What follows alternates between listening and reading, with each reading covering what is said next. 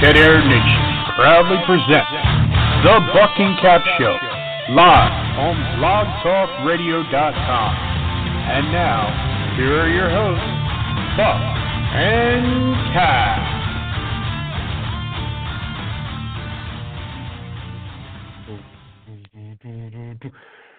Good evening, everyone. Welcome to the Buck and Cap Show, live here on the Dead Air Nation Network. Thanks to our fine sponsors, Gnarly Beer Co. Go and check them out at gnarlybeerco.com. And don't forget to use the promo code SINISTER for a VIP discount. Welcome to the show, everybody. I mean to tell you, we've got a lot to talk about tonight. And I'm, as I'm discussing this with some of my friends, I get a couple texts.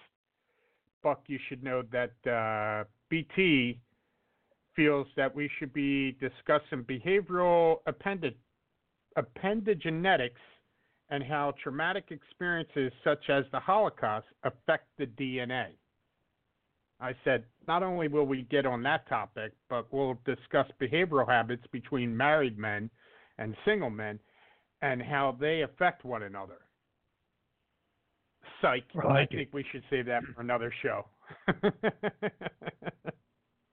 Anyway, we do have a lot to discuss tonight. There's a lot of stuff that's happened in the news over the past couple days, past week, couple weeks, since we've been on air. But I want to try and explore all these things, Buck. So that means that you and I will both have to be mindful of our banter, if you will. Let's start out. We're going to have to be quick. Yes, we're going to have to be quick, which for many men is not an issue. For us, however, it is. Sorry. Well, maybe not sorry. Hello. Anyway, I wanted to kind of talk about, the NFL and the baseball playoffs.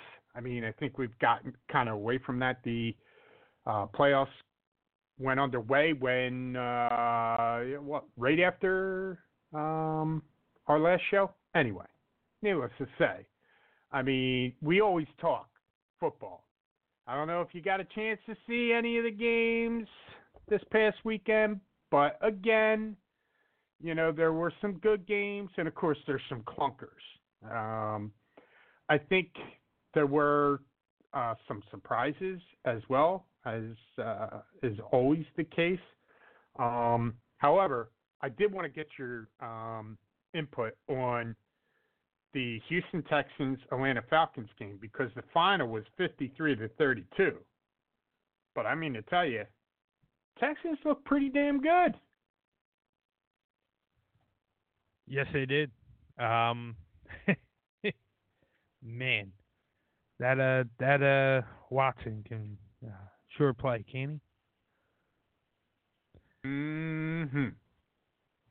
Yeah, it was. I was, back and forth, and I was sitting there going, okay, I'm in a bit of a quandary here because I want to see the Falcons do well because I have Julio Jones on my fantasy football team, but honestly, I'd much rather see the Texans win that game, and they did. So, it was good. The one game that didn't quite work out the way I wanted it to, Ravens Steelers, but man, was it a hell of a game! It really was. Once you should all know. I think everybody in our listening audience does know that Ben Roethlisberger, first game of the season, injury, boom, out for the season, right, with the right elbow injury, I believe. Arms in a sling. Needless to say, he's out. In comes Mason Rudolph, rookie. It's like, come on, I want to see this kid do well, right? And he got hurt in the Ravens game. It was nasty looking. He got hit, and you could his eyes He was out. You could tell immediately he was out. And the dangerous part about that is he falls completely limp, and his head is going to hit the turf. I mean, that's what they have the helmets for, but still, that is not good. And when they got him up, here's the thing, folks. They brought the cart out. They were going to put him on the stretcher, cart him off the field. The cart died, something with the cart. They had to push the cart off the field. And some of the players and coaches players and medical staff carried Mason Rudolph off the field. Now, the one thing that was promising for me was the fact that not only did, he walk off with assistance versus being carted off, he actually looked at one of the players and said, I'm okay. That doesn't necessarily mean he's fully okay. Because, if you looked at his face, if you looked at his eyes, he looked like he was in La La Land. Not to make a joke about it. It did not look good. You know what I mean? I don't know if you got to see that game, but basically it came down to the last. They go into overtime. I thought they went into overtime. Ravens wind up kicking the field goal, winning the game. But man, oh man, was that I was really rooting for them. I'm trying to think of that quarterback's name. I'm going to have to look it up real quick. That wound up coming into the game. But needless to say, I was rooting for them. I was like, come on. Yeah, I'm just like that. I typically root for the underdog, that type of thing, but especially with the injuries. You know what I'm saying? So here an it underdog is a hungry dog. Yeah. Where'd you get that quote? Woo! Oh, you know where I got it. We know from. where you got it. Eagles. Anyway. Rushing, passing. Here it is. Steelers. Devlin Hodges. I mean, come there you on. go. There's Everybody a like, household who? name. They're like, who? But anyway. Luke Falk. That was a good game. What did you get to see the games? Are there some that stand out in your mind? Oh, I got to see some of them. I got to see Seattle. Man, they look good. Russell Wilson looks like the real deal. That was the Thursday night game, right? Yes, but it's still included in the this.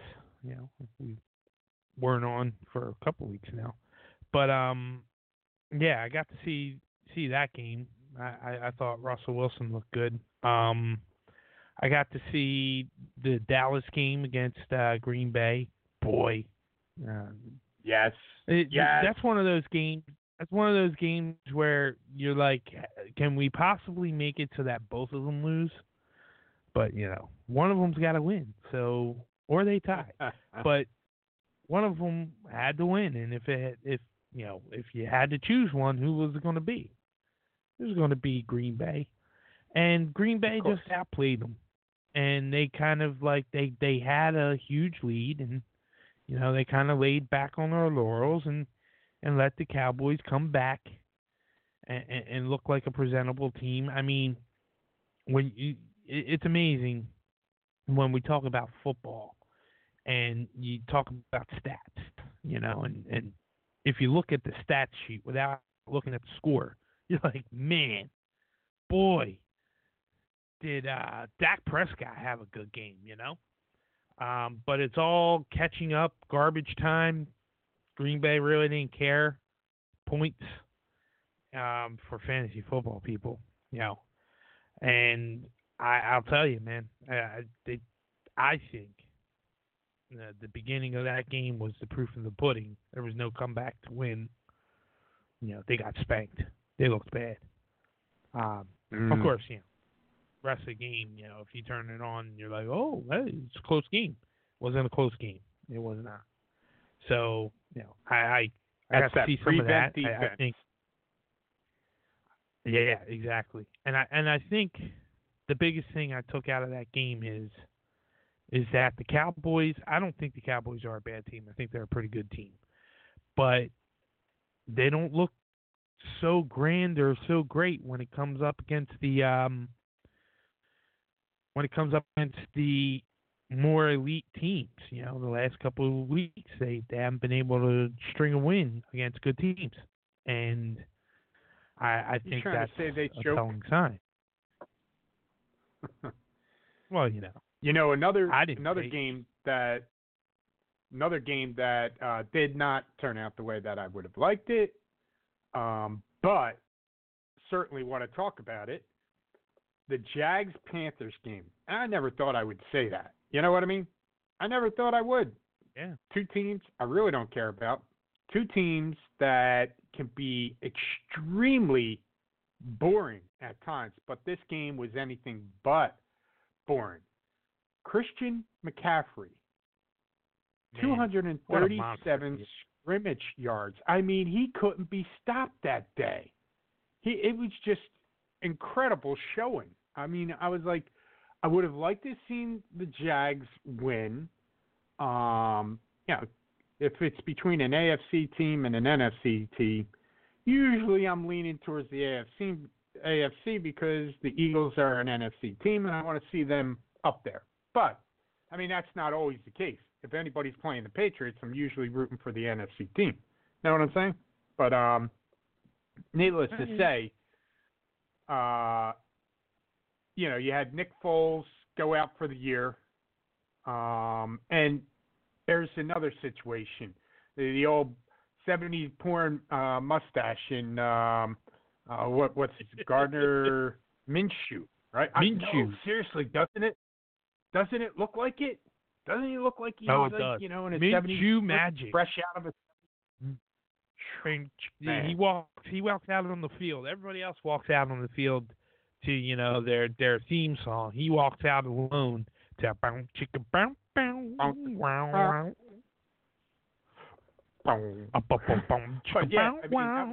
wow. It's an incredible performance by McCaffrey, don't you think?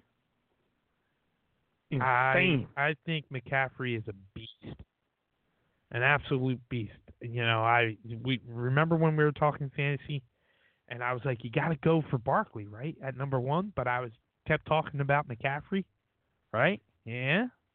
Probably should have done it. Yeah, it's that Barkley graced the cover of Fantasy Football Index, which is basically a curse for fantasy football players. Yeah. Anyway. Yeah. I did not know that. Thanks. Lastly, there's a bunch of games to talk about, honestly, but I'm gonna. Well, actually, I'll finish it up in a second. We do have to talk about, and briefly, Colts Chiefs. How about that win by the Colts? Oh my God, that was road. That was my favorite game, to be honest. Because you know what, I was thinking about this watching the game. You root for, typically in each matchup, you root for somebody, right? But then you find yourself throughout the season rooting for certain teams, other than the teams that you like. Now, I'm a Bills fan. Yep. You know that. And I'm an Eagles fan. So they're the two that I root for. But I always have like one or two or three teams that I'm rooting for some success, And man, the Colts are one of those teams. Like I never liked the Colts ever. Not once did I like the Colts or root for them. I'm serious. This year with Brissett and Frank Reich, I love Frank Reich, man. Oh God, it just can't get out of my head how great he's doing there, and how happy I am to see him doing that great.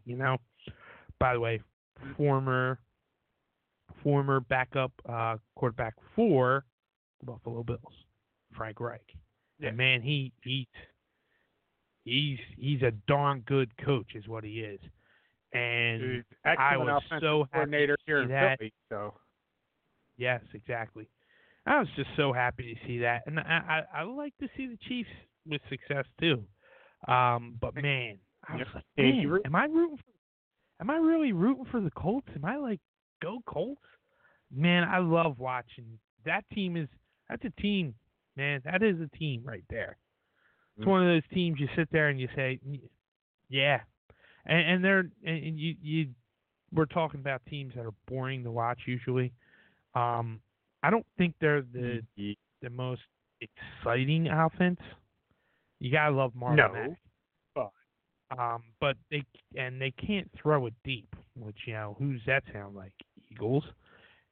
But man, it was just fun to watch them play that game and to see what they did to a Chiefs team who, many are saying are going to win the Super Bowl.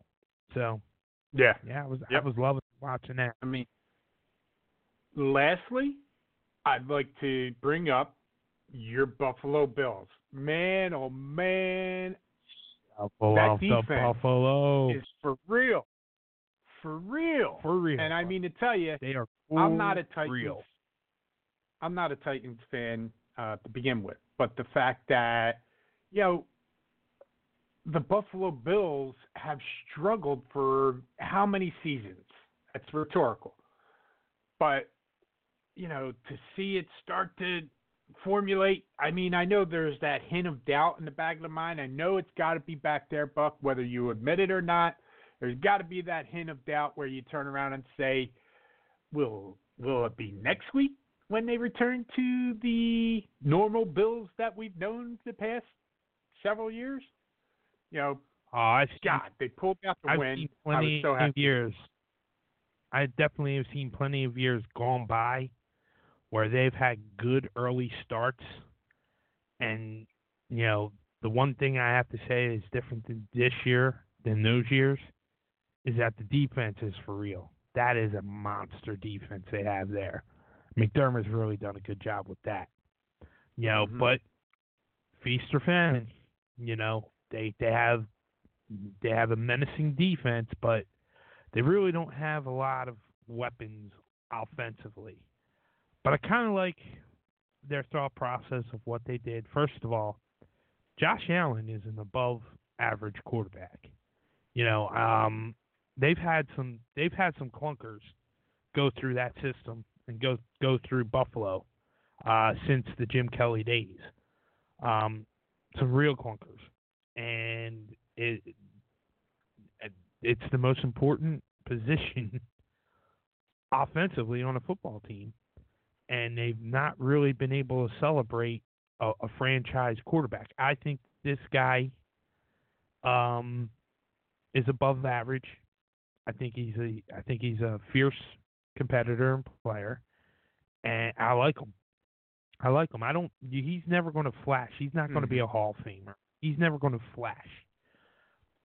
But he can do the things you need to do. If you throw a few weapons around him, he can do the things you need to do. And you're going to see Buffalo, and they have a window of maybe 3 years. You're going to see in the next 3 years, they're going to be a playoff team. And that's good to see. A couple of years ago, they were in the playoffs. Honestly, they probably didn't belong in there at that time. And, last year, they kind of relied on certain guys, and they've said goodbye to those guys. In fact, this week they said goodbye to a guy they picked up in the second round that they thought was going to be their next wide receiver, and Zay Jones. And they said, adios, goodbye, which I was glad to see. And they've got some players, man. I mean, they got the old guy, Frank Gore.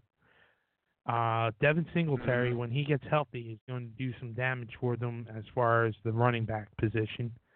I kind of like what they've done wide receiver wise. There's no flashy wide receivers at all, but they've got guys who are scrappy there, and I'm enjoying watching it. Yeah. Well, they're on a bye week this week, so that's good for them. Let me look real quick. Week 7, where are they at? They're at home against the Miami Dolphins. Now that is a divisional game. Divisional games, particularly in that division, can go either way. You know what I mean? Regardless of the dominance that the Patriots have shown. There's games where Bill Belichick's in the locker room waking his players up, and then they come back out and they beat the team. But those games can be pretty scary. But I don't want to jinx them. I hate to say and potentially jinx them is what I was thinking. The Dolphins are just horrendous this year. And I just can't see them doing anything against that defense. I really can't. So hopefully you're looking at, another win for you and probably the best start since God knows when for the Bills. Anyway. Yes. Then they come out of the bye, they play Miami, and then they play again at home against the Philadelphia Eagles. Ooh. That should be an interesting. So, yes. Yep. Yes. Have it's you going to be one of those games. Any of the? Yeah. Have you seen any of the baseball playoffs? MLB. A little bit. I mean, there's not much really to root for. I mean, to be honest with you, like in the NL, I mean the team that I would root for out of the teams left is St. Louis, and as it is right now, they are pretty much going to go to the next round because they're playing the Braves in the final game 5, and they're up 13-1 right now. So they're going to advance. Yes. They're going to advance, and then later on you find out whether L.A. or Washington goes. And to be honest with you, they have advanced because it's gone final. By the way. Oh, it has gone final. Yeah. But yeah, you got L.A. and you got Washington. To be honest with you, that's one of those ones where it's like, can they both lose? I said before. Yeah, but if you had to pick, who you pick? Who are you going with? I'm picking Washington. I'm picking Washington because I'm tired of seeing the Dodgers. The last couple of years, they've made it to the World Series. They make it to the World Series this year. They're not going any further. Not to mention they're history. Not going to win it. I mean, between them and the Braves, the long history that they have, it's like, I don't want to see them anymore. So exactly. Now on the flip side, ALCS, the series between Tampa Bay and the Astros is tied 2-2. I know. It's like I know. I mean, I've never been a really big Tampa fan. Period. Whatever team. Yeah, I mean, you can put whatever team you want in there. So, I mean, the game should be underway, right? Should be underway? Anyway. Yeah, it's what, the Tampa Bay Houston game? That's tomorrow. Yeah. Oh, that's right, Thursday. I'm sitting there thinking about Washington and LA. They go live in under 10 minutes. Something like that. Anyway, I'm rooting for Houston because I think that's the team that can beat the Yankees. I want to see the Yankees. Yes. So I don't want to see the Yankees. So it would be nice to see Houston and St. Louis Cardinals, in my opinion, personally. Yeah, I'll go with you. Yeah, that would be the team that I would root for in the AL. Definitely, the Yankees already advanced, so you know that they're going to be competing in the championship series. And Yep. honestly, you got to sit there and you got to say, Tampa Bay, like you said, you like to see the underdogs, but there's no way they're beating the Yankees. There's no way. So I'd have to sit there and say that I'm going for Houston there too. Another thing is a Houston they're the fifth Yankees seed, series. so That's going to be a great series. well, yeah, it would be if they advance. That's why I'd like to see them advance. Right. Exactly. So. But nobody wants to see you. Come on. Yeah. Good point. Well, moving on to our final sports talk. Well, maybe not final, but for the weekly update, have you seen any of this NBA controversy that's going on between the NBA and China? Have you seen any of it? Up Did you know of it? and see exactly what is going on over there. A couple games were canceled, and now that they even have more things, they must have had like something. Yep. I wasn't aware of it. They must have had something like really huge set up with China this year, because there's a bunch of China stuff going on. Like last night, the Sixers played a game against a team from China in Philly here. So they had a lot of like Chinese events scheduled, and then it all went awry, and then people said things, and I really haven't had time to go and look that up. I was looking other things up with the show. I'll give it to you in a nutshell. Houston Rockets general manager Daryl Morey tweeted his support of the protesters in Hong Kong. Well, China thought that was not right. They didn't like it. And they thought that the league's response, Commissioner Silver responded that, they feel, the NBA supports freedom of expression on political and social topics, even if it comes at the cost of growing the league's business. So, and I read that off to you. I was going to say, they basically have had a number of situations where they feel, hey, it's freedom of expression.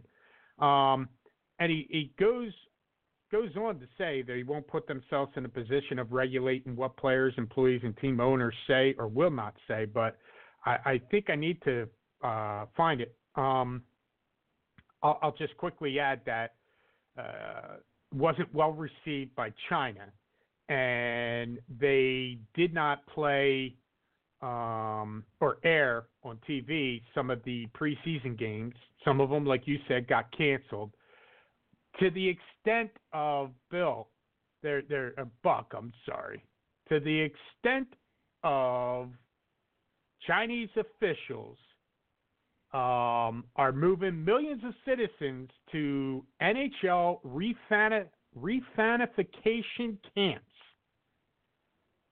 to show that China will not tolerate this flagrant disrespect for our nation amongst the ranks of the NBA. We intend to enlighten our citizens in the ways of the National Hockey League. Good luck with that. This is no joke. That's hilarious. They've got citizens sitting in facilities that are basically look like I'll use BT's thing, Holocaust camp. There's concrete all over the place. Big widescreen TV with hockey on, right? So they're watching that. Mm-hmm. With this action, we will undo the harmful legacy of basketball on our nation's psyche, using unyielding exposure to the ways in which hockey aligns with the values of China, a dynasty not unlike that of the Boston Bruins. By the time our citizens board their trains back home, they will not remember that such a thing as the NBA ever existed. All they will know is the joy of a slap shot, the grace of a goalie, and the unlimited potential of the St. Louis Blues in the postseason. I'm telling you, you can't write this stuff, man. You can't write this stuff. Oh, Lord. So to say that they're a little bit peeved, I guess would be an understatement. You know. Dude, it's the NBA. It is a. It's amazing. That's getting too far. It's basketball, man. It's a sport. Here's a response by the NBA towards the pressure. The freedom should not be confused with employee protection. The First Amendment does not safeguard employees from sanction by their employers, particularly employers in the private sector, as they are mostly not obligated to adhere to constitutional requirements. Employment contracts and workplace conduct and social media policies may, and often do, impose constraints on employee behavior and speech that are otherwise protected by the First Amendment. Put bluntly, what you say probably won't get you arrested, but it might get you suspended from work or even fired. Oh, my goodness. So, you know what? You know what the NBA should do to protest China? Much like the NFL players, when they kneel down, all NBA players should squint their eyes. Oh no! During the, you know, here it is. Here it is. I was going to restrain myself during the whole hockey talk, but you know, BT will be disappointed if I don't bring it up at this point to say that the Chinese are, you know, enlightening their citizens to the game of hockey so that they can enjoy a good loose 5-hole. That's wrong. I'm sorry. You know what? Wrong, the funny thing is that the name of the sport, hockey, you could actually argue that it might be an actual person in China named Hockey. That's a good point. Oh, Hockey! Come here! Come here, watch hockey! I'd like to introduce you to hockey. Oh my goodness. Anyway.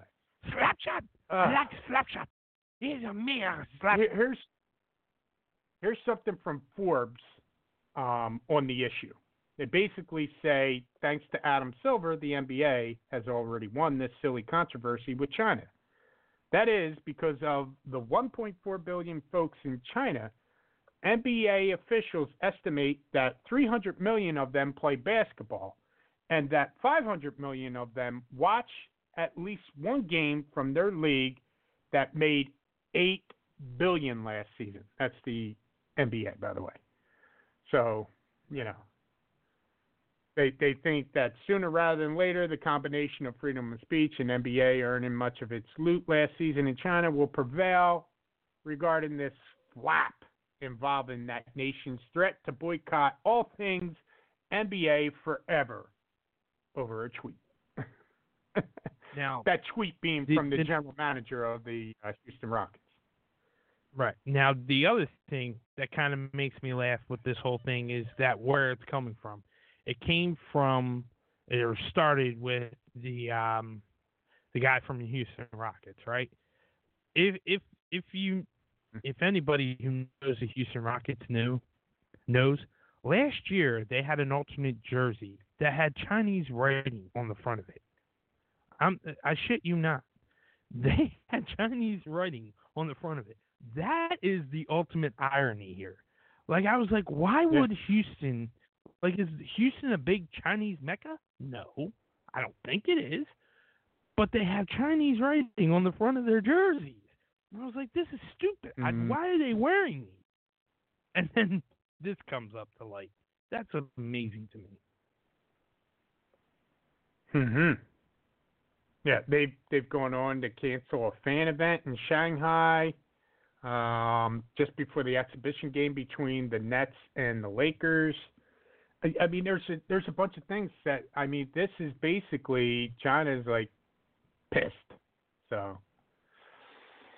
Oh, LeBron James, I know what you. Yes. Yes. Well, that's one controversy. Let's do a quick By the way, break this is going to happen the whole show. Oh, what you talk about? What happened to the whole show? Oh no, not good. I know what you. James Harden, I know what you. Not good. Not good. All right, let's do a quick music break. When we come back, we'll get into a couple more controversies. That being more controversy for Matt Lauer, amidst rape allegations now. Not just the extramarital affair, there's allegations of rape. And how the U.S. is turning its back on Kurdish allies in the midst of Turkey. Now, I just said this to you the other day, Buck, that Turkey's getting into position. Now, today they went in and they attacked civilians in Syria and the Kurdish army because they don't want the Kurds near them. We'll come back and talk about that shortly. Let's do a quick music break.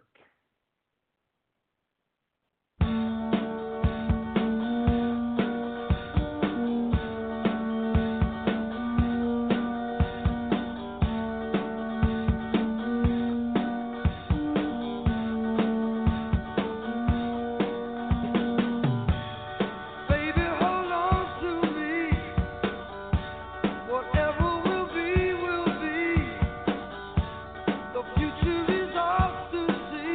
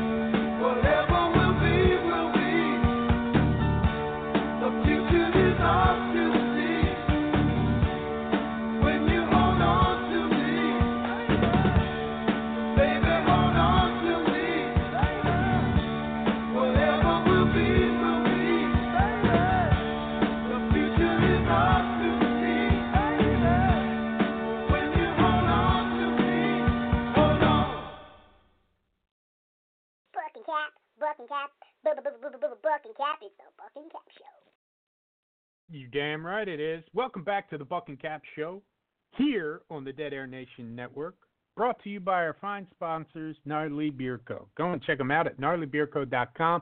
Make sure you use the promo code SINISTER for a VIP discount. Well, just before the break, we started to get into the teasers of Matt Lauer rape allegations and U.S. turning its back on its allies. It seemed only fitting, talking about the NBA controversy with China, to kind of move into this territory. I mean, there's just all kinds of controversy going on. I'm not sure if you're aware or not, but rape allegations against Matt Lauer came out last night when Ronan Farrow, a respected reporter, who is working on a new book or is about to release a new book October 15th. So, 6 days. Catch and Kill, Lies, Spies, and a Conspiracy to Protect Predators. So it's not just about Matt Lauer, but it's about a lot of other things. He goes on to say that one of Lauer's NBC News colleagues, Brooke Nevels, alleges that he raped her. And she said that, now this was when they were covering the Olympics in Sochi, all right, Russia. So needless to say, they were over there, and basically drinks were involved. She indicated how many drinks she had. I forget how many. It's like 6 drinks, 6 shots or something like that. But anyway, 6 shots of vodka. She ended up going to Lauer's hotel room twice. Once to retrieve her press credentials, which Lauer had taken as a joke, and the second time because he invited her back. All right. Now she indicates that she was too drunk to know any better or something like that, I forget how it's phrased, Buck. But anyway, to give consent. But when she was in the room with him, she declined several times, but alleges that he just did it. It was painful, and that she bled for days. Here's the quote. It was non-consensual in the sense that I was too drunk to consent. That's what I was struggling over remembering. I'm glad I found it. It was non-consensual in that I said multiple times that I didn't want to have anal sex. Whew. So, there you have it. This is, by the way, she reported that to NBC Brass, and Matt Lauer was fired the next day. Okay. The thing that I'm a little uneased about is the fact that, reported on World News Tonight, they were indicating that after they came back to the U.S. from Sochi, that she engaged in a consensual sexual relationship with him. If he raped you, why would you do that? I just, her psyche might have been, all kinds of twisted. We don't know. I've never been in that situation. A lot of times that I hear is that, people who are abused and stuff like that, they tend to allow it to happen and continue that volatile relationship, if you will. So this could be pretty bad for Matt Lauer if any of this is true. Now, you should know that they reached out to his wife about this, right? Right. And I'm trying to find it. Matt Lauer's ex-wife, Annette Rogue, speaking out for the first time since the sexual assault allegations were first lodged against the disgraced TV anchor in 2017. Through her attorneys. Here it is. In response to your inquiry, our client has asked us to tell you that now that the parties are officially divorced, Her priority and only concern is for their wonderful children. End quote. I'm sorry, here's another follow-up to it. Our client will make no further statements. So, and Matt Lauer did a lengthy letter in response to the allegations, but the gist of it, his claim is the encounter was extramarital, but consensual. I was going to say, but not non-consensual. It was extramarital, but consensual. You know, Okay. I watched him during those Olympics. Yeah, I thought he did such a good job. I thought he was a man of integrity and such like that. I mean, the fact that, you know, he did these things, extramarital stuff with staff and everything, suggests a pattern of potential sexual harassment in the workplace. Needless to say, well, with colleagues or what have you. But, you know, I mean, these are allegations that have to be proven. But, you know, I think his reputation is tarnished. I mean, just last week, there was like a social media post with him and his daughter dancing and acting all goofy and everything. So, you know, everybody was kind of talking like, okay, Matt Lauer, you know, trying to, you know, in the process of restoring his image. After this, yeah, I don't think that's happening. Not for a long time. Yeah. What's your take? What you got to say? It's going to be hard to get back from that, especially, well, definitely not if it's true. But even allegations anymore will basically, you know, end your career. It's hard to bounce back from allegations. He's had some things in the past that kind of haunt him, you know, dealing with his, you know, marriage and everything too. The one thing, like you said, you know, about her, you know, not coming back and actually having a relationship with him after they came back to the United States.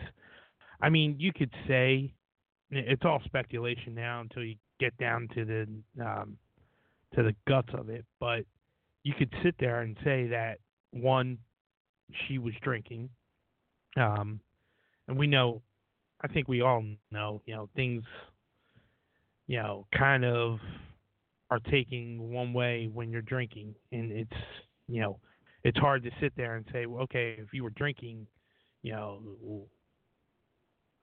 are you sure you said no all those times? You know what I mean? The other thing you could sit there and say about her coming back, if it actually did happen, is that she was scared. You know, she was scared that she was thinking of her career, and she was worried that it would be, you know, rough sailing if she came back and she did not get into, you know, any kind of relationship with him. You know, there could have been a threat there. There's a lot of ways to go about it. My thing, I should point out, because I read real quick, I should point out that she was the assistant to Meredith Vieira, who basically was not working for NBC at the time. They brought her in as, you know, for the Olympics, and they brought her on set to talk about things and stuff like that. But, you know, just so you know that she wasn't reporting to Matt Lauer. But here's the thing. NBC, the notoriety that Matt Lauer had, the leverage and power that he had being on the Today Show and stuff like that, you know, there's no telling what she might have been thinking, like, oh, crap, he could make my life or my career a living hell. I'm sorry. Continue. Thank you. So, looking it up real quick, because I did not know about this until you brought it up, and I was like, I better look and see what's going on here. The one thing I do see is his former co-host, Ann Curry, says that she believes the accuser, and it breaks her heart. That's I saw the same thing. Yeah. You don't know on TV, these people represent themselves like they are, like you said, stand-up citizens. You know, you rely. I don't watch news like you do, but you know, certainly I know Matt Lauer, and you know, he was a powerful figure in the news realm. You know, many people would sit down and literally turn on today for Matt Lauer. You know, that's where they wanted to get their news from. You know what I mean? And it's not the same can be said about it's not others. The first time, Yep. It's not the first time an anchor reputation has been tarnished. You know, sometimes you know I don't know. To me, on TV, he seemed like the real deal. You know, he seemed like a good man. But you never know behind doors. You never know what's going on. You know, Yeah. you don't know if they have a power thing going on. Like sometimes you hear things like, you know, like for instance, Brian Gumbel always was known to, like, on set and whatnot and by his colleagues, to be an asshole. But did you? And Yep. I said that. But did you ever see something like this come out on him yet? No. No. So maybe he's taken that way, but maybe, you know, deep down inside he's the honest to goodness guy, you know, but he just doesn't seem that way. Matt Lauer seemed like that guy. I mean, you know, Brian Williams, you remember him, you know, caught, you know, lying to get a better story. You know, he seemed like the real deal. You know what I mean? So you don't know. That's why, you know, I talk about media all the time. That's why media bugs me, because you always have this, like, you know, this perception that they throw out there and that they want you to believe, and you know, you just fall into it, you know, and it's not just you and I. It's the whole country falls into it, and then, you know, this comes out, and now you got to speculate, you know. You got to speculate, you know, have you listened to this guy for this long, you know, and trusted him in his news just to find out that he's a rapist? You know, and you know, of course, you know, this just came out, so we don't know all the facts yet. We don't know exactly. But, you know, to me, like, what does this woman have to gain by saying it? Unless it might have been true. Although, my thing, again, is, you know, drinking was involved. Things happen when you're drinking. Maybe she didn't intend to do anything, but did because she was drinking. Those things happen. Yeah. And now she's just saying that she thinks it's rape. Who knows? Who knows until it comes out. I should point out that, you know, under these situations, you know, you report this stuff, and basically it's really incumbent upon the organization to protect this woman, you know, but the name, she only told 2 people. Her name got leaked out.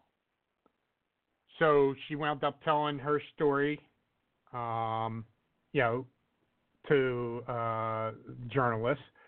So needless to say, what's telling to me, what I look at sometimes, Buck, reaction by his colleagues. Savannah Guthrie worked alongside of him for a number of years. So did Ann Curry, but Ann Curry's gone basically because of Matt Lauer. She's no longer a part of NBC, right? But Savannah Guthrie, who had a great relationship with him, was stunned when the allegations of the extramarital affair and sexual harassment in the workplace first came out, and her reaction today was tenfold, saying that we here are disturbed. You know, that reaction tells me that, you know, she's stunned by it, and she probably didn't really see it. You know, obviously he probably didn't try anything with her, you know, but can believe it. You know, when you sit there and it's just one of those things. These are your colleagues. When they react in that manner, it's kind of like, okay, they're to the point where they're practically speechless because they never thought that something like this would come out, you know. But doesn't certainly seem that they're not standing up and going, I know, Matt, he didn't do this. Know what I'm saying? So it's not a good situation for him. My honest opinion. All right, here we go, Buck. Look out, because here's where I jump up on the soapbox, and I'm seeing that your call dropped. Oh my God. Okay, hopefully Buck gets back on the show. Well, probably a good thing because, you know, I talked a little bit about it last night with Buck on the phone, saying that, you know, I want to talk about this whole situation with the U.S. pulling troops out of Syria. Basically, they've been reinforcing the Kurds. The Kurds, our allies, have helped us in the fight against ISIS, right? Hugely. And there's like 11,000 ISIS troops that are jailed in Syria right now. Well, guess what? When he pulled the troops,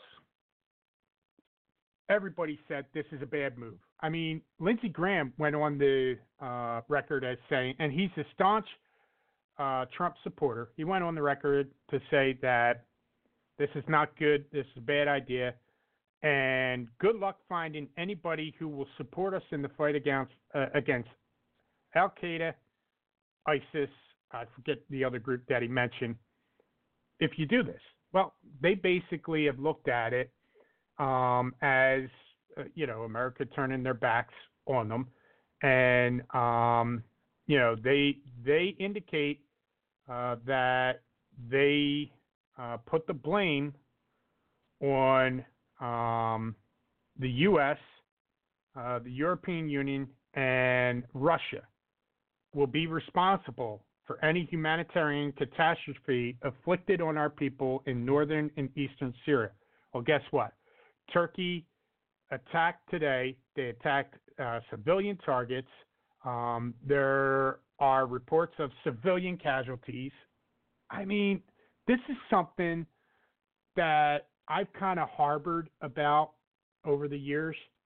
It started in the 2016 primary campaign, Republican primary campaign, which I watched so much of, and people were kind of making a fuss over things. They wanted Trump's taxes, yada, yada, yada. Let's not even really get into that. But the argument would come up. Why? What's that going to prove? Why is that so necessary? My argument back was the fact that Trump has so many foreign interests, you know, in other countries, that this could be problematic and potentially a conflict of interest for a president. And I said this at the time. My good buddy BT will be reminded of it probably again tonight when I talk to him after the show, because I know he's listening. So he's hearing this right now, and he's going to be like, yep, Cappy got on his soapbox and told me about this. I said way back when, and two of the biggest countries that I referenced were Turkey and India, because they are two countries, as well as China, that he has interest in, that basically the banks and all these things are run by business leaders that have ties to the government. So basically the government runs their banks and stuff like that. So therefore, if anything were to come up, they could potentially exploit it and go to Trump and say, well, we'd really like you to do this for us, and if you do, we'll forgive this loan, or we'll charge you less on this loan, or we won't give you as many problems. All these different things could potentially happen. I find it pretty scary. I don't know if there's anything about. I'm not really that much of a conspiracy theorist, but the fact that he has one of the largest hotels in Istanbul, Turkey. It's basically the double the size of his regular Trump towers type things. It is like, okay, you have a conversation with Turkey's president. Now you're pulling troops out. 3 days later, Turkey's attacking. What the hell is this all about? Moreover, instead of getting into the whole conspiracy theorist type thing, let's talk about the fact that this president continually seems to turn his back on our allies, piss off our allies, and try to adorn himself with our enemies, with dictators. Well, maybe it's because he has a dictator mentality himself. Because God forbid you go against him, you're going to get name called, you're going to get thrown under the bus, he's going to come out here, and he's just not going to relent because his ego just can't take it, folks. So it's a shame that something like this happens, because I do believe Lindsey Graham is onto something when he says, good luck finding anybody to help us in our fight against Al-Qaeda or ISIS. Because you got the Kurds here that you basically turn their back on, and now we've got civilian casualties being reported. Has to be confirmed, I think. But they're being reported. It's humanitarian at this point. And guess what? It's our fault because our president pulled troops out. That's what it comes down to. It's our fault. We already piss people off in that region. Middle East, you name it, we already pissed people off in that region. Now we're going to piss off allies and more people, and you're damn right they're going to use that against us by saying, oh yeah, U.S. turned their backs on the Kurds, and you saw what happened there, right? It's ridiculous. I don't think the man has a clue about diplomacy and foreign affairs. I really don't. They've said it. Even Lindsey Graham said it the other day. And I keep bringing up Lindsey Graham because not only is he a Republican, but he has been one of the biggest supporters of the president. One of the biggest supporters. So Lindsey Graham even said it the other day that, you do, by doing this, he's ignoring every military official that he spoke to advised against this. There's no win situation there when you have a president who doesn't respect the opinion of his generals and his military and thinks he's the albeit know-it-all in this area, which I'm sure by now he's proven that he's not, and just goes ahead and does this type of stuff. It's reckless, it's ignorant, and it's baffling. I don't know why. What's behind it? All right, Buck, I'll let you speak now that you're back on. I was going off there for a little bit. I went back in the studio, and I saw that you are back with us, so I'll give you a chance to respond. Oh, I have a rebuttal? And I get to rebut? But? I said but? Yeah, well, we all know by now that I'm not the political person in this family. I, quite frankly, don't like talking politics because it's just, to me, it's always negative. However, I I gotta say, I mean, you bring up some good points there, brother. You bring up some good points. And I right now I just I can't think of I always like to think of other things that might possibly be going on.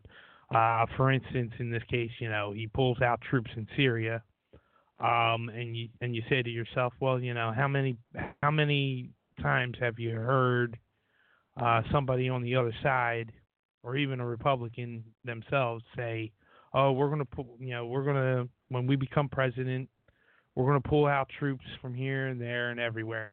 Well, the one thing is it's always difficult to do such a task. I mean, you can't just You have to do it yank wisely. troops You can't just out. do it. Yeah, Exactly. you can't just yank troops out. Once you make the deal to bring troops into the fold, I mean, you're talking years and years until you can actually think about extracting them from that area. This is crazy in that you talked about it before with foreign affairs. Foreign affairs, personally, I'd like to see a president, deal more with, personally in my mind, deal more with the issues that are going on in our own country before worrying about foreign affairs. But I would agree with that. You always have to keep it in your mind that you can't just turn a blind eye to the rest of the world when you are a nation such as ourselves in the United States. And my thing about this is it just is it's crazy when you sit there and you just do something like that. I mean that's my thing. You just do something like that. But personally, with Trump, he's under a lot of scrutiny right now. They're trying to impeach him. He's got this going on. He's probably got, like, sometimes I feel with this president, he just adds on to the fire just to put out fires that he already has. You know what I mean? Like yeah, that's exactly what my wife says. says. Some other kind time. of sexual scandal with him, and it's like we're not paying attention to that right now because he's under an impeachment process. He's under an impeachment process where they're thinking about impeaching him. Oh, and he pulled troops out of Syria, and now attacked by Turkey. First of all, yeah, honestly, yeah, I don't go by a political view. I just go by what goes on into my brain when things are told to me. And like, if I were, I personally could never take a country named Turkey seriously. Like, who are your allies? Cranberry sauce, stuffing. So that's like my take on it is that I guess I'm like the normal regular person, who sits there and has those thoughts in my head, and you kind of sit there and be like, well, you kind of are like Trump in that way, where you're not paying attention to foreign policy. See, I don't have to worry about foreign affairs because I am not a political person. However, I do know that if I were a political person, and as our fans of the show already know, I've announced my presidency for 2020. I just know that you were talking about, going against our allies. And my feeling is that we're not aligned with the right people. If I were president in the United States, Cappy, I would align myself with the women of the world. Come on. let's Now, bring them out. Let's go Angela Merkel, here's my thing. Theresa May, me, in a room, with a couple other ladies, Nicola Sturgeon, Federica Maharini. Let's get these girls together. Now, here's the thing. And me he's pissing off our allies. There's too many of them that he's pissing off. Hey, I just noticed that there's a caller, so keep talking. Keep talking. I'm going to take them in the screen room. But that's what I'm saying. You're aligning. For me, it's not about aligning yourself with political states in the world. It's aligning with women of power in those political states. So in other words, in the UK, in Great Britain, Theresa May, I'll align myself up with her. I'll align myself up with Angela Merkel, Chancellor of Germany. Let's go Nicola Sturgeon. She's the First Minister of Scotland. Come on, ladies. Let's get together and let's hash this out. Let's come up with a better world. That's what I'm talking about. I'm talking about we got to get a woman's perspective on this. That's all. Well, speaking of a woman's perspective. That's why you should vote for me. Speaking of a woman's perspective, we have one on the line. Let's bring them on air. Welcome to the show, Mrs. Boy. Welcome to the show. Thanks for calling in. I had a feeling you might call in on this. I just had that feeling. I hear him in the background. I hear him chuckling in the background.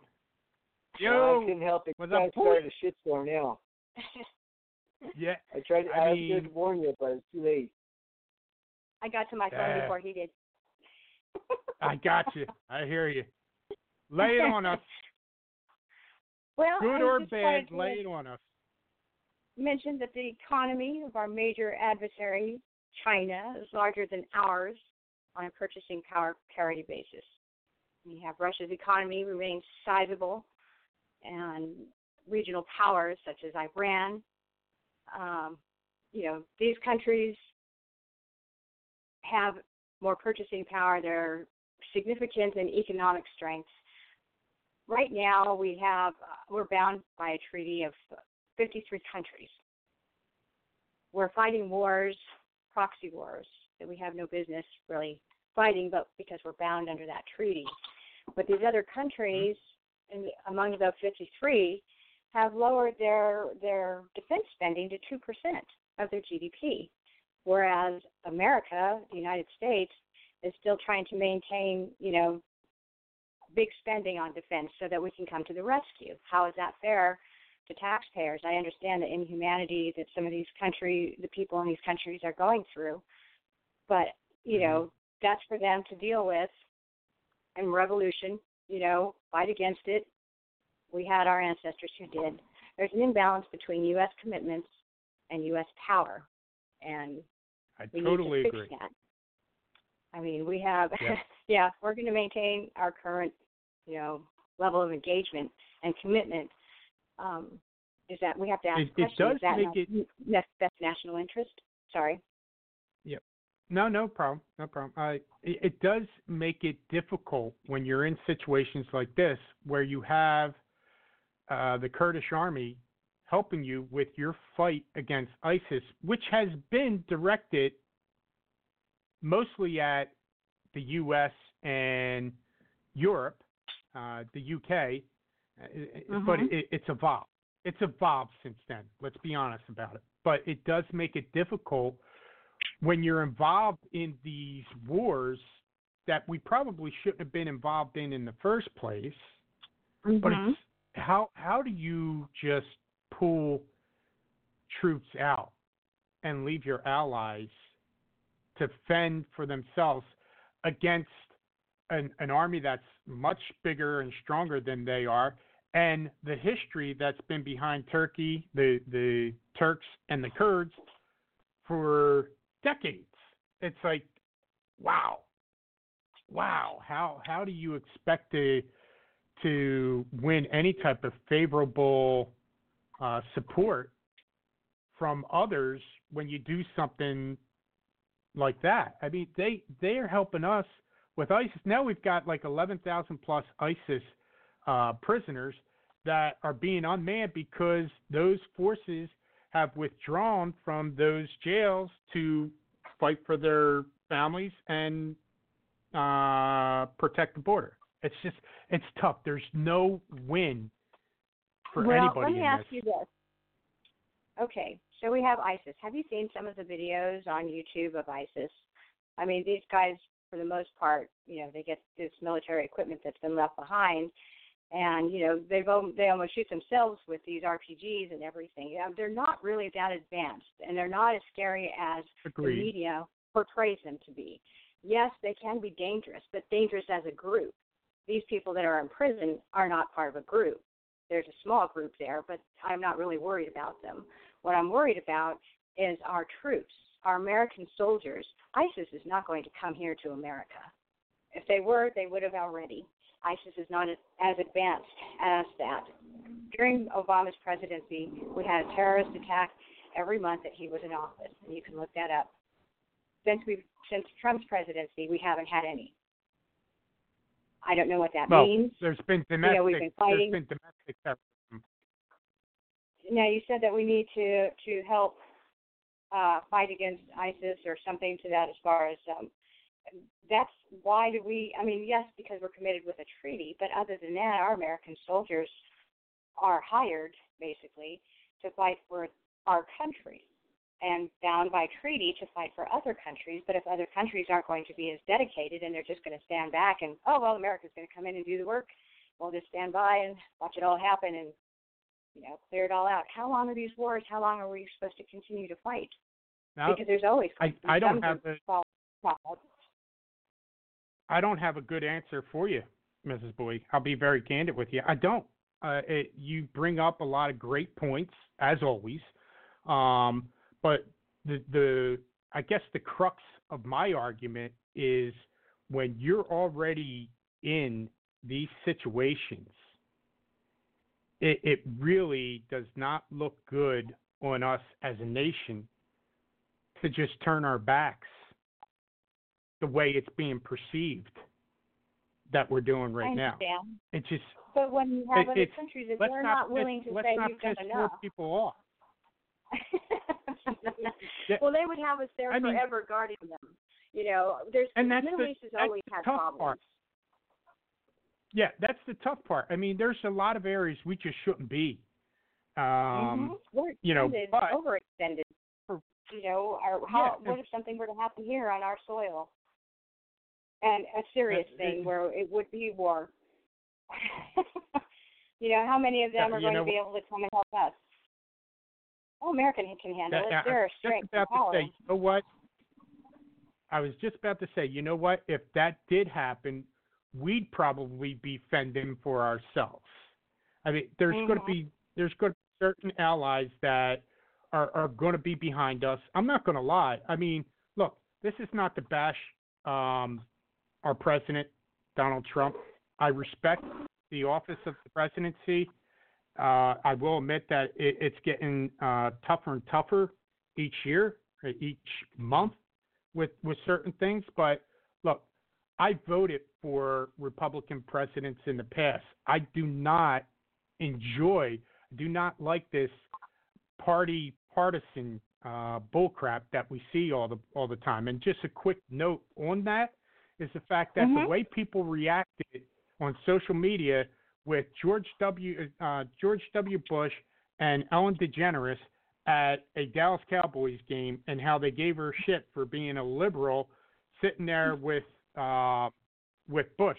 Her response was perfect in the fact that when she says at the end of her show, "Be kind to one another," it's not meant to be selective to people that share your same views and points. We can differ in those areas, but still be good to one another. The thing about it is, I don't like to do this type of stuff because it does seem like anti-Trump and ganging up on him. But no, the bottom line is he's not taking the advice of the people, the professionals, the experts that are there. That's not to say that some of them aren't, off their rocker with some of their, opinions and stuff like that. But that's why we have a group of advisors to them. The fact that you just, disrespect our military by dismissing their opinions and their accomplishments so easily is baffling to me. And I just think that he has already pissed off more allies than we can even fathom by some of the stuff that he does. Let's put it this way. I believe, and I know a lot of people were crying for somebody outside of politics to come in and just not be swayed by political parties and the people with the money. Yes, I was all for that. I don't trust our Congress anymore. I wish we could just start all over again and just get new people in there. But the bottom line is this guy thinks that he can run the nation like he runs a business. And you can't in many aspects. You just can't. And he needs to let go of his ego a little bit and take the advice, especially when it comes to military things. We're in situations that we just shouldn't be in, and I'm pretty passionate about that, as I believe you are too. But the bottom line is we're in them, and we can't just – we've got to develop plans before we pull the trigger on this stuff and not just do it. I'd love to have all of our troops back here and not a single one be in jeopardy in a foreign country. I am a advocate for our military, but the bottom line is we're out there. We can't be stupid about it. I apologize. Okay. I'll let you jump in. I totally that, respect your opinion, and you brought up some good points as well. And I love these discussions because, maybe there was something you didn't think about or I didn't think about, in the process of, forming my opinion based on the information that we have available to us. And having said that, what we know is there were not weapons of mass destruction. We know Saddam Hussein wasn't the one that had, bombed the towers or crashed into the towers and committed mayhem here in our country. And so we trusted our military advisors, isn't it? Yeah, that was the big oops. Don't you You're find right. it odd that, as far as if they all agreed with the president, then there would be something wrong. When you have disagreement, especially among the military-industrial complex who has wanted to take Bashar al-Assad out from Syria for eons now, when we have the opportunity to, as far as pull our troops, not all of them, there was only a few in the sense of, a couple of hundred, but there weren't we didn't pull out everybody. We left people there. But nevertheless, when we listen to our military-industrial complex, it is corrupt to high heaven because it's all about weapons and money. When we listen to Congress that can't, agree to tie their shoe before they start walking, it amazes me how people forget that maybe, just maybe, we should try something different and see what happens. Okay? We couldn't be any worse off than we are now. You're saying that we've pissed off people. Well, Trump is working to balance out the trade among other countries.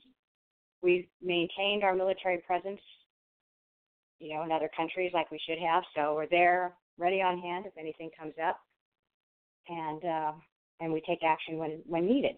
We're not always informed of that until a couple of days later, but nevertheless, things happen. And, I think we should just try something different. I think once these trade wars are over, because when he said these other countries were raping us as far as the trade, he wasn't kidding. I actually had looked into that, and it's ridiculous. Yes. And I think that we could actually do without China. If China had to rely on Russia, they're still not going to do as well as they are when they traded with us. And so, Xi Jinping wants to play games, let's play. If we have to subsidize our farmers, then let's do that because they need to eat. In the midst of this, one area. That's one area where I'm on board. No, that's one area where I'm on board because when it does come to trade, we're being taken advantage of immensely. I mean, it's just ridiculous. And I think a lot of people, let me put it this way. I think a lot of, I always hate to use the terminology liberals and far right and stuff like that, but I'll just say it like this. I think a lot of Democrats who are anti-Trump don't take the time to educate themselves like you have in this situation. And it's a sin. I'm constantly, my wife has issues with Trump because of the way he bullies people and the way he treats women. But, she has a tendency sometimes when stuff comes up that, she just, boom, acts. And I turn around and I go, yeah, but in fairness, I always do that. Buck can tell you, I'll always give the other side of it. Like, it's that, like a debate, which Buck, part of a debate team, is very good at that type of stuff. He does it with me all the time. Some stuff that non-political stuff that I am passionate about and could be very, very wrong about. Look out, because Buck is going to call me on it. He's going to debate me on it. He's going to point stuff out. Next thing you know, him and I are going at it over something stupid. He does a good job at that. I mean, that's just the way it is. Keep in mind that's non-political people. It is. It has nothing to do with politics. You've heard my voice for the first time in like the last 20-some minutes because I have to keep myself quiet because I have no idea what the two of you are talking about.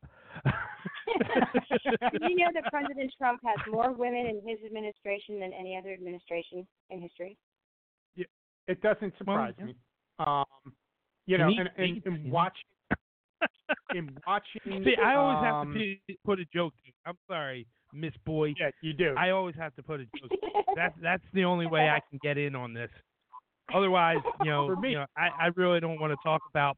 Like, the last thing I ever want to talk about is Trump or politics. Neither one of them do I ever want to have to mention that into my daily repertoire. Oh, nuts. Well, I guess I for won't me, be when it comes then. for me, when it comes to the way he treats women, the way that I see that he's treated women, it's not always just women. It's the way he treats other people. He definitely uses a lot of bully techniques. I mean, if you just listen to him in an interview or they have a press conference with him and a president from another country, and the media does their typical attack on him, which he's been attacked more than any other president in our history. I mean, tenfold. So, the media bears a cross in this as well, but the way he cuts people off and the way he ask this man a question. We have this man here right now. Ask him a question. Don't be rude. The way, the tonality, the way he does it, it's, but I've seen him, like, in my wife's respect, the way she's viewed him. I have seen him in other interviews and before presidency, like with The Apprentice, the way he treated other women. There were times when he treated women great. You know what I mean? But then there were other times when, you see him objectifying them by looking at their ass, their breasts, while they're talking, presenting something. I'm one of those guys that I look at other men's reactions to a woman who's bearing her cleavage, bending over, stuff like that. I do. I watch it I'm like, okay, let's see how obvious this guy makes it. maybe it's because Buck and I kind of pride ourselves on doing the quick glances and not being an idiot and gawking and staring. But I've seen him do that, and I've seen sometimes where he puts his hand on the lower back, starts out with the arm type of thing, the way he talks to certain women versus others. And let's face it, this whole name calling, regardless of it being a woman or a man, is just childish. Mm-hmm. It has no place in our, presidential office. That's not being presidential, in my opinion. Let's just leave that by the side. Treat people with respect. Go out there. If he kept his mouth shut and just did his job, he would wind up showing people the good things that he's doing.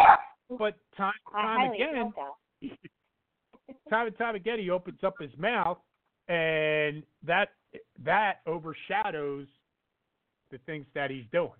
So, I'm sorry, I went off on another tangent. I will say this.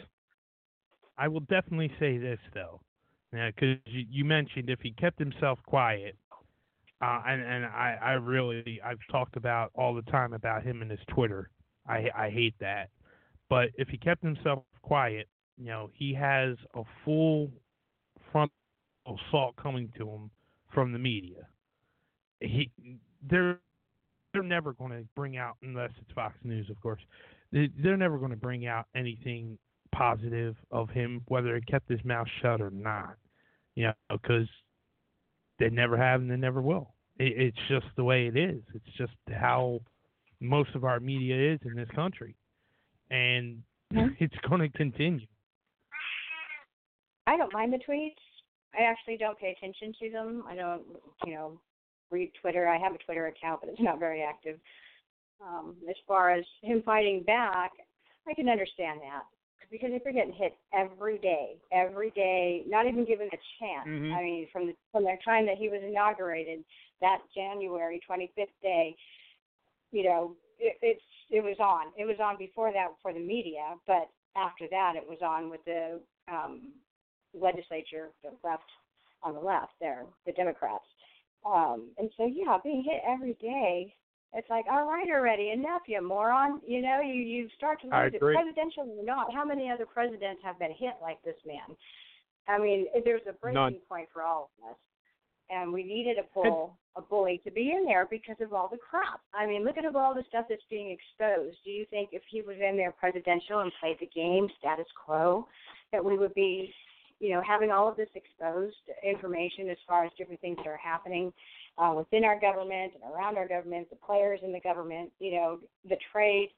I mean, many people, I didn't know we were being taken for granted. I figured our legislature was doing the best that they could. With the trade, and the acting president had checks and balances like they're supposed to, but that's not what we have right now.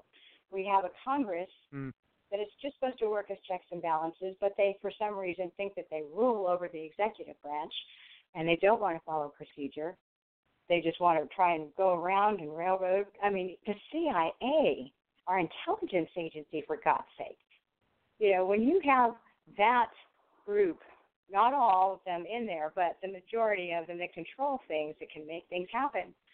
That's pretty scary. And to know that they've been working behind the scenes against this president, wow.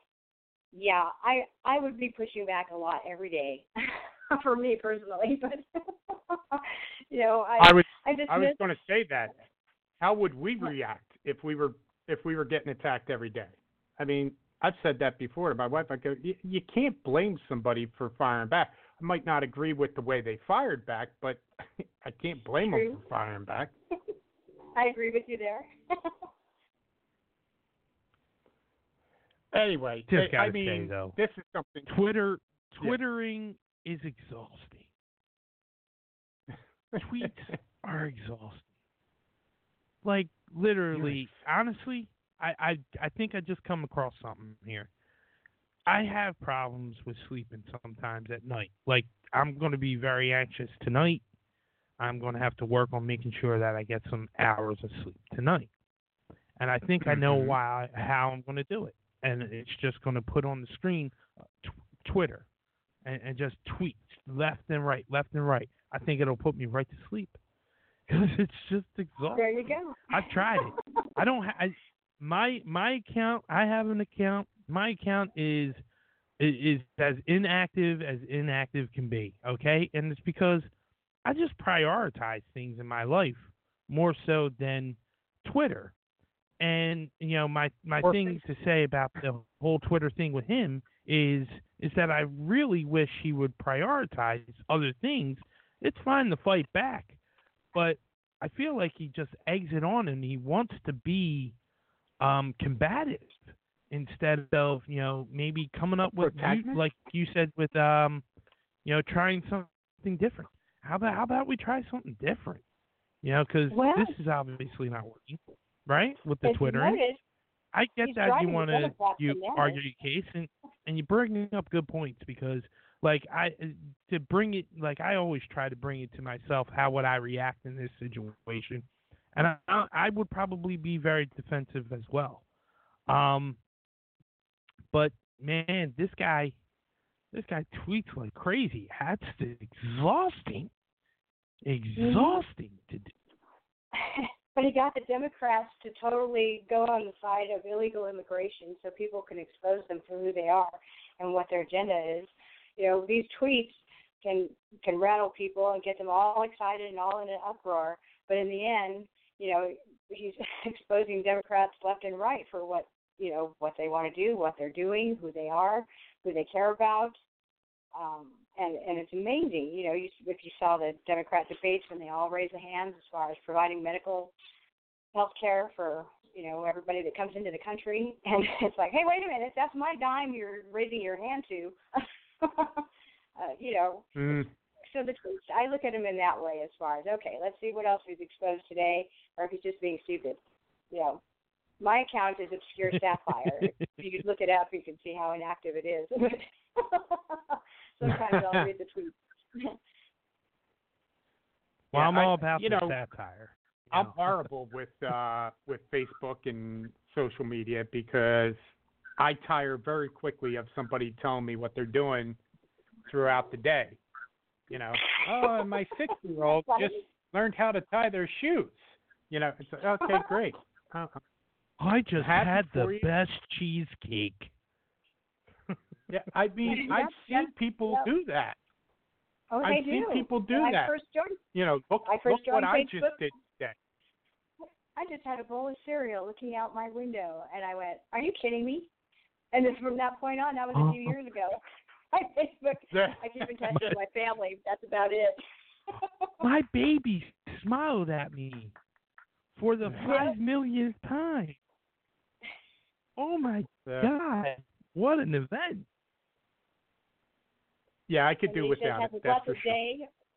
Let's work together, and you see that person just get hammered, like a feeding frenzy. Like, wow. Exactly. I had the roughest day today. I went to Rita's Water Ice, and they were closed for the rest of the year.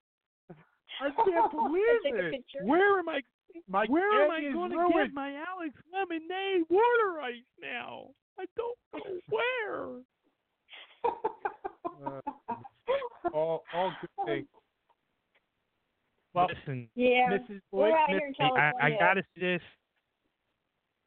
I go ahead. To the both of you, because Mrs. Boyd, I want you for this. Yeah, I always come up with segments and think of segments, and I think I just came up with one of gold, and that is that we get on together, and you got to be a part of this, Mrs. Boyd. We're not going to do this without you. Get together, and we come up with the tweets or Facebook notifications of the day. Just roll out. That's all you got. Oh, okay. I made the greatest sweater in the world. It's purple and yellow, and I'm not even a Vikings fan. I'll have to look those up. I don't get the notifications. I would uncheck that box, but I'll look them up. That'll be fun. Oh, goodness. Well, I want to thank both you guys for calling in. Mrs. Boyd did most of the talking, but Mr. Boyd did chime in a little bit. He warned us, he should say. Yeah. Yeah, he went outside. But, thank you. Thank you for taking my call very much. You guys are great. Well, we always appreciate you joining us, and you know, we have some healthy conversations here, and it's nice to have others in on that. And I don't think, like you said, you know, people disagree, but there's other things that are happening that need to be. How should I say it? I said it earlier. People need to educate themselves about things versus just popping off without the facts. I mean, I've said that from day one on different things. You know, when Trump was running for president and people were popping off without the facts, I was kind of like, whoa, wait a minute, time out here. You know, I think you need to educate yourself, and if you disagree, you disagree. You know, it happens. That's part of our democracy. If everybody was alike, phew, we'd have some serious problems. You know, but we appreciate it. If you had a bunch of people like me, not a good thing.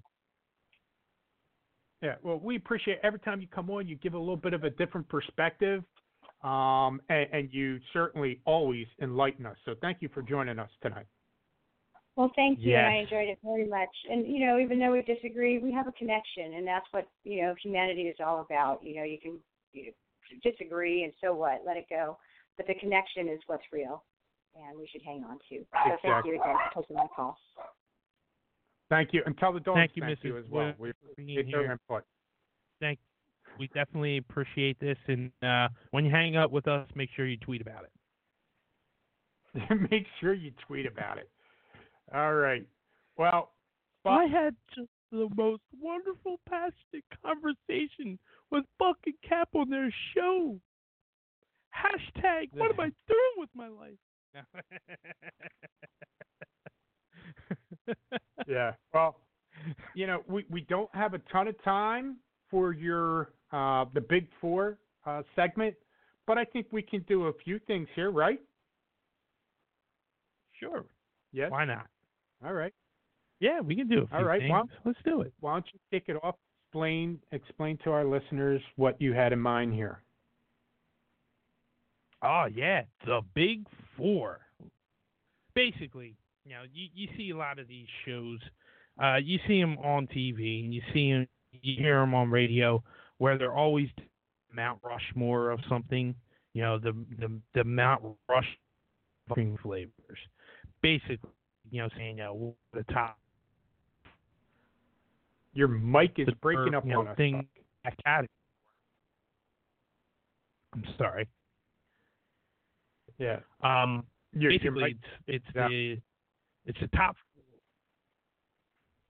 It's the top four of a certain category, and that's we thought about doing it with starting out. And it could be many categories, but the Big Four are starting out with numbers of athletes who have worn a certain number, like the number 2, 3, and coming up with the best athlete to wear that number in each of the 4 sports, hence the Big Four. And we talked about it a little bit, and I gotta say that it was more difficult than I was going to be to research. Just coming up with some numbers. It's easy in one sport, and it's real difficult in another. And I agreed. Yep. I don't know how crazy we're going to get with this, but we wanted to do. I think we can do one number, right? Yeah, we could do more than one number. Yeah, I think we could do one number. And I think the number should be 9.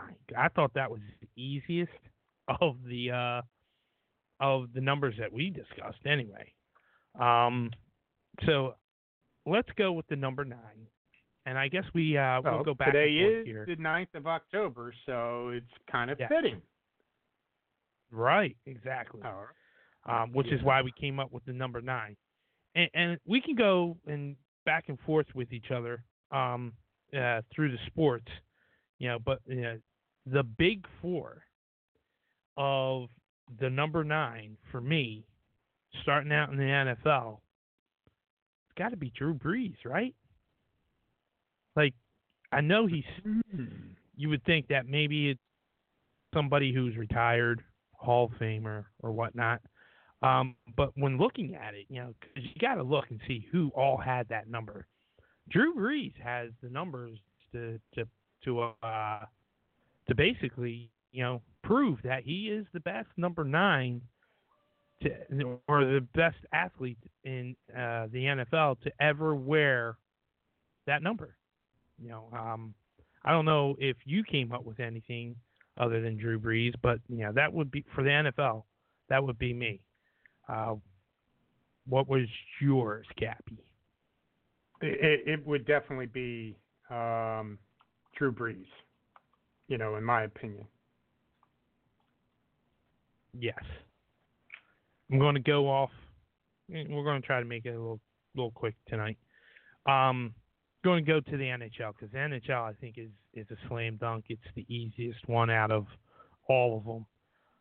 And I came up with Gordie Howe, and I pretty much think that you came up with the same. Oh yeah, no brainer. The only other, well, I shouldn't say the only other. There's two others that are in that argument, if you will.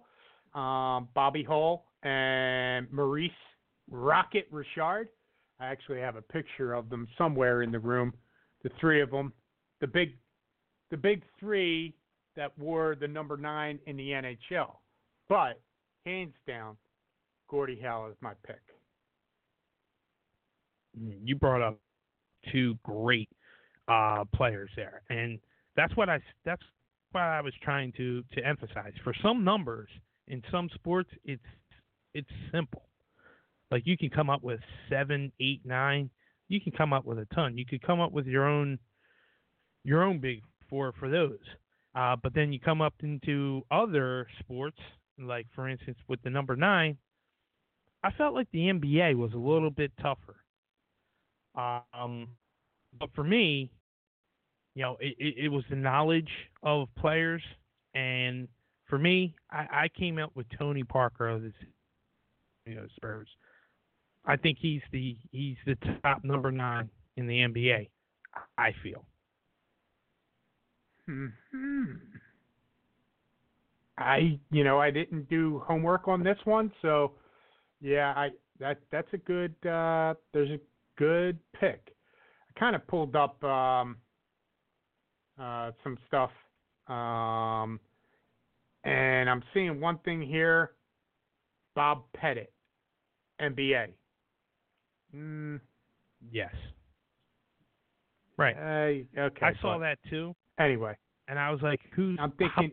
Pettit? Honestly, I was like, "Who's that guy?" I like your pick better. Let's put it that way. So. Now I thought the for baseball, there's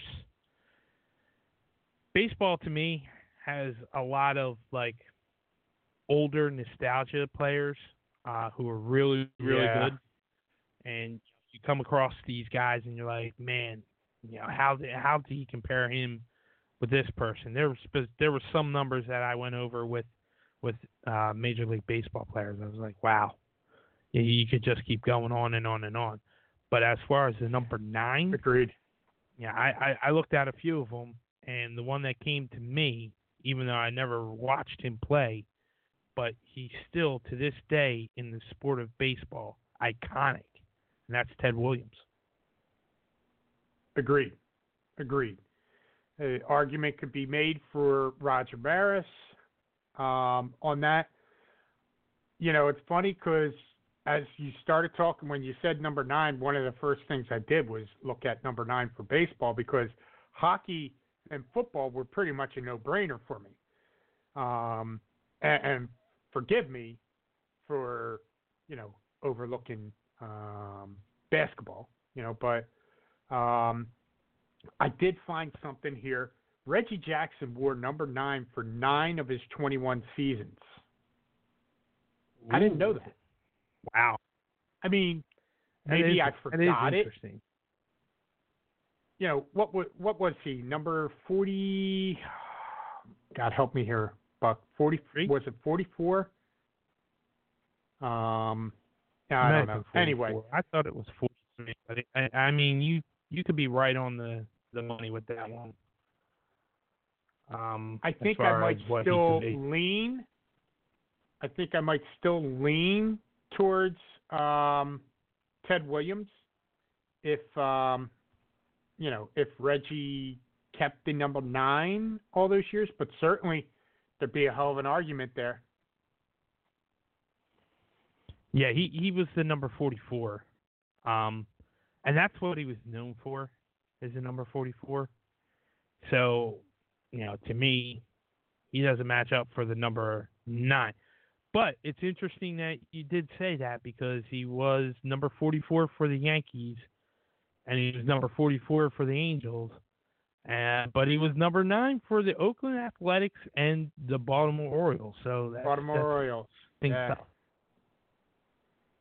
Yeah. How about that? But then again, you got Hank Aaron was number 44. So there's another argument. And we could come up with that number for the Big Four in future. For right now, we went. We talked about it. What numbers did we want to come up with? And you said number 9, and I was like, because it's the 9th of October. So we went with it, and it turned out to be, in my mind, probably one of the easier ones. And we're going to have. Yeah, I would agree. Yeah, we ran out of time. We're going to have to come up and do that segment another time for some other numbers. But and dedicate. I think more this time will be a good segment. Yes. If I could ask you a question, I see in the studio the Big Four segment. What is that? Can I play it? What did you put together for us? Yeah, you know what? I put something together just before the show, real quick, and if we had, I figured the next time we'll roll it out. But play, by all means, play it. Here we go. Then it's the Big Four. What the hell is that? What the? Who'd you recruit for that? Four. Here's the thing. Yeah, I decided it was way too quick, but I put it in there because I just, you know me, I like to joke around and play around. But the significance of it, is that I did 4 different voices to say it's the Big Four. Yes. And then do I tried have to get better at labeling this stuff, though. I mean, organization is key in our studio there, Buck. No, I'm kidding. Put it on. On the bottom. I like that. Yeah, it's on the bottom, but it just says, the Big Four segment. It doesn't, indicate that's a theme, theme, Advice Buckwild style. Theme, match game from when we do that. You know what I mean? It's easy to. I know. I thought about it afterwards, and I didn't know to put it in the category of theme because it's just 4 voices saying it's the Big Four. But I put it together real quick and just went. Sound bites. We've got sound bites that we could, throw in there. Promos. It could cross lines. Right, yes, it wouldn't be a promo. The sound bites. I think we should put more sound bites into the show, where we put but instead of getting it off of the internet, we do it ourselves. Right. Well, we have done a couple ourselves, and I don't know that they're in here.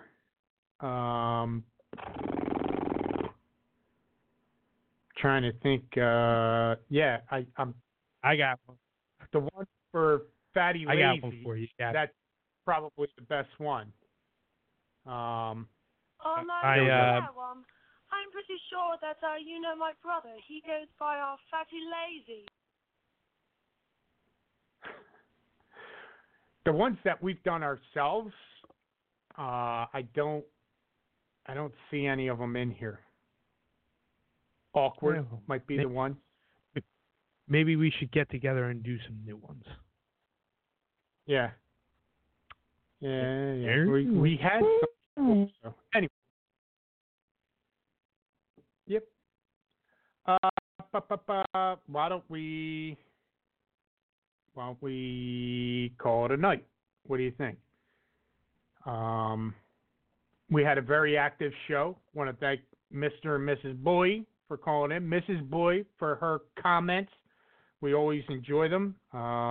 Like I said before, new political. She's very intelligent. Oh, by the way, I'm looking at now. I'm catching up, and this has got to be a combination of the two chiming in.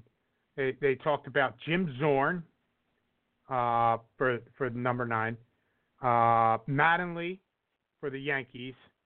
Okay. So and then of course they were telling us 44 when we were trying to think of Reggie Jackson's number. So thank you guys. Mrs. Boy said tweet to you with a thumbs up, just to let you know. So it's probably on it with the tweet. Oh, I had an ingrown toenail, and this is what happened when I pulled it out.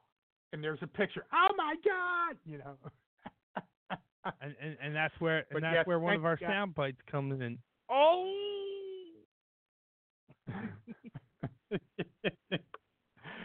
Ay, caramba! Oh, he had a loose 5-hole. That's definitely going to be a. Oh. I have a loose 5-hole. Yeah. Yeah. We're definitely going to roll big time. Yeah, you score all right. We're definitely going to roll out the Big Four segment a lot more. Actually, we talked about a couple things. I don't want to tip our hat here, but we talked about couple different variations for it. So be prepared for that. It's not going to be just the best player from each of the top professional sports. Maybe we do it like one sport only. Maybe we do it just team-wise, because if you did something like that with the Yankees, who was the best player to wear number blank? Man, oh man, that could be challenging. You know what I'm saying? So anyway, challenging. There's different things that I could see getting a lot of New York fans. Who was the best Yankee? Why would Jeter? And why would you put that guy in front of Jeter? Come on, what's the matter with you? Come on, Jeter. He wore number 2. I know he wore number 2, but you added 2 with a 2, it becomes 4. So he should be the best 4. We're coming down the stretch, so we need to say goodnight to everybody. Thank you for everyone that joining us tonight for the show, Mr. and Mrs. Boyd, for calling in. But more importantly, we want to thank our sponsor, Gnarly Beer Co. Go and check them out at gnarlybeerco.com. And if you do, make sure you use the promo code Sinister for a VIP discount. We'll see you all next week, folks. Have a good night. Happy tweet, everyone.